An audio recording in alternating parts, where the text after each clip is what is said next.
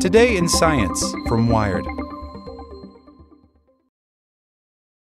The end of the COVID emergency is a warning. The highest alerts are being unraveled globally. But with some 7 million people dead, there are hard lessons to learn from the pandemic and a lot of work still to do. By Amanda Hoover. The emergency stage of COVID-19 is over, at least in official terms. The World Health Organization declared an end to the COVID global health emergency last week, and the U.S. will end its federal public health emergency for COVID on Thursday. These announcements come a full year after the European Union moved to end its emergency declaration.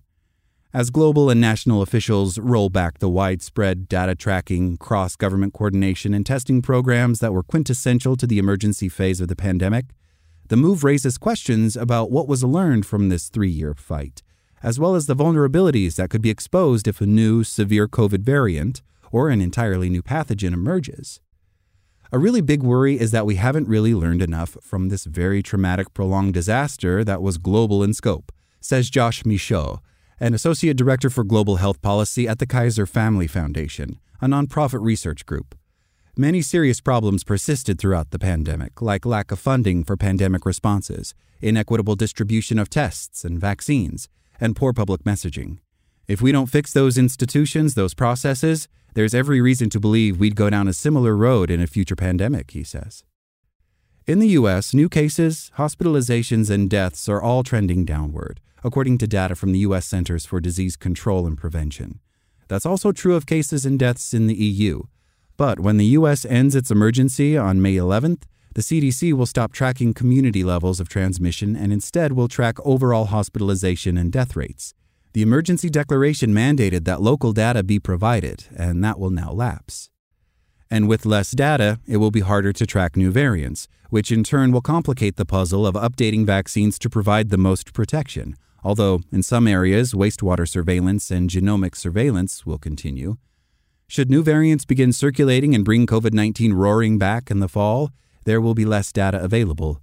At-home testing has always left gaps in national statistics and viral genetic sequencing efforts, says Peter Hotez, co-director of the Texas Children's Hospital Center for Vaccine Development and dean of the National School of Tropical Medicine at Baylor College of Medicine.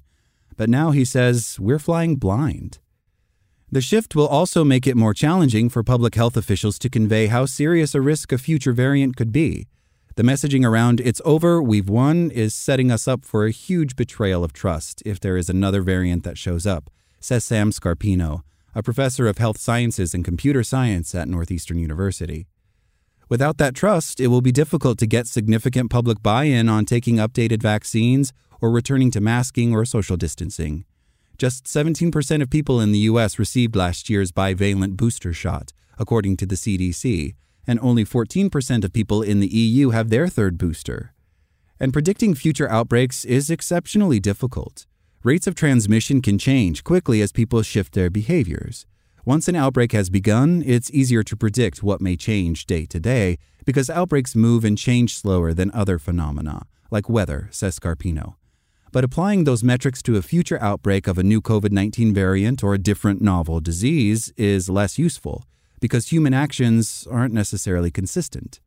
Still, the COVID response has also produced some real wins for fighting future pandemics.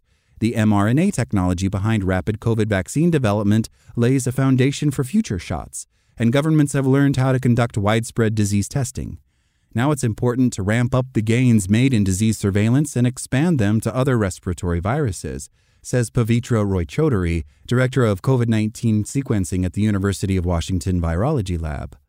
I think that is what is going to help us stay ahead of variants and future pandemics, Roy-Chaudhary says. Earlier detection of variants and viruses is crucial to designing the most effective vaccines and getting them into arms quickly. The WHO is hoping that some of these lessons will stick. Last week, the organization released an updated plan for nations to cope with COVID-19. It encourages countries to develop stronger data collection, use surveillance to identify variants, get high-risk groups vaccinated, and ensure that people who are diagnosed with COVID-19 have access to care. Yet the end of the COVID emergency is far from a victory. So far, the virus has killed nearly 7 million people worldwide, although that's likely an undercount. And it is still circulating. In April alone, the WHO reported COVID-19 killed another 17,000. Millions of others who survive are suffering from long COVID, which produces a host of lingering symptoms like breathlessness and brain fog, and remains frustratingly difficult to diagnose and treat. Without big shifts in health policy infrastructure and messaging, we may be doomed to repeat the past. The lessons that need to be identified are not new ones, says Michaud. The implementation of those lessons is where we need to get to. Like what you learned? Subscribe everywhere you listen to podcasts and get more science news at wired.com/science.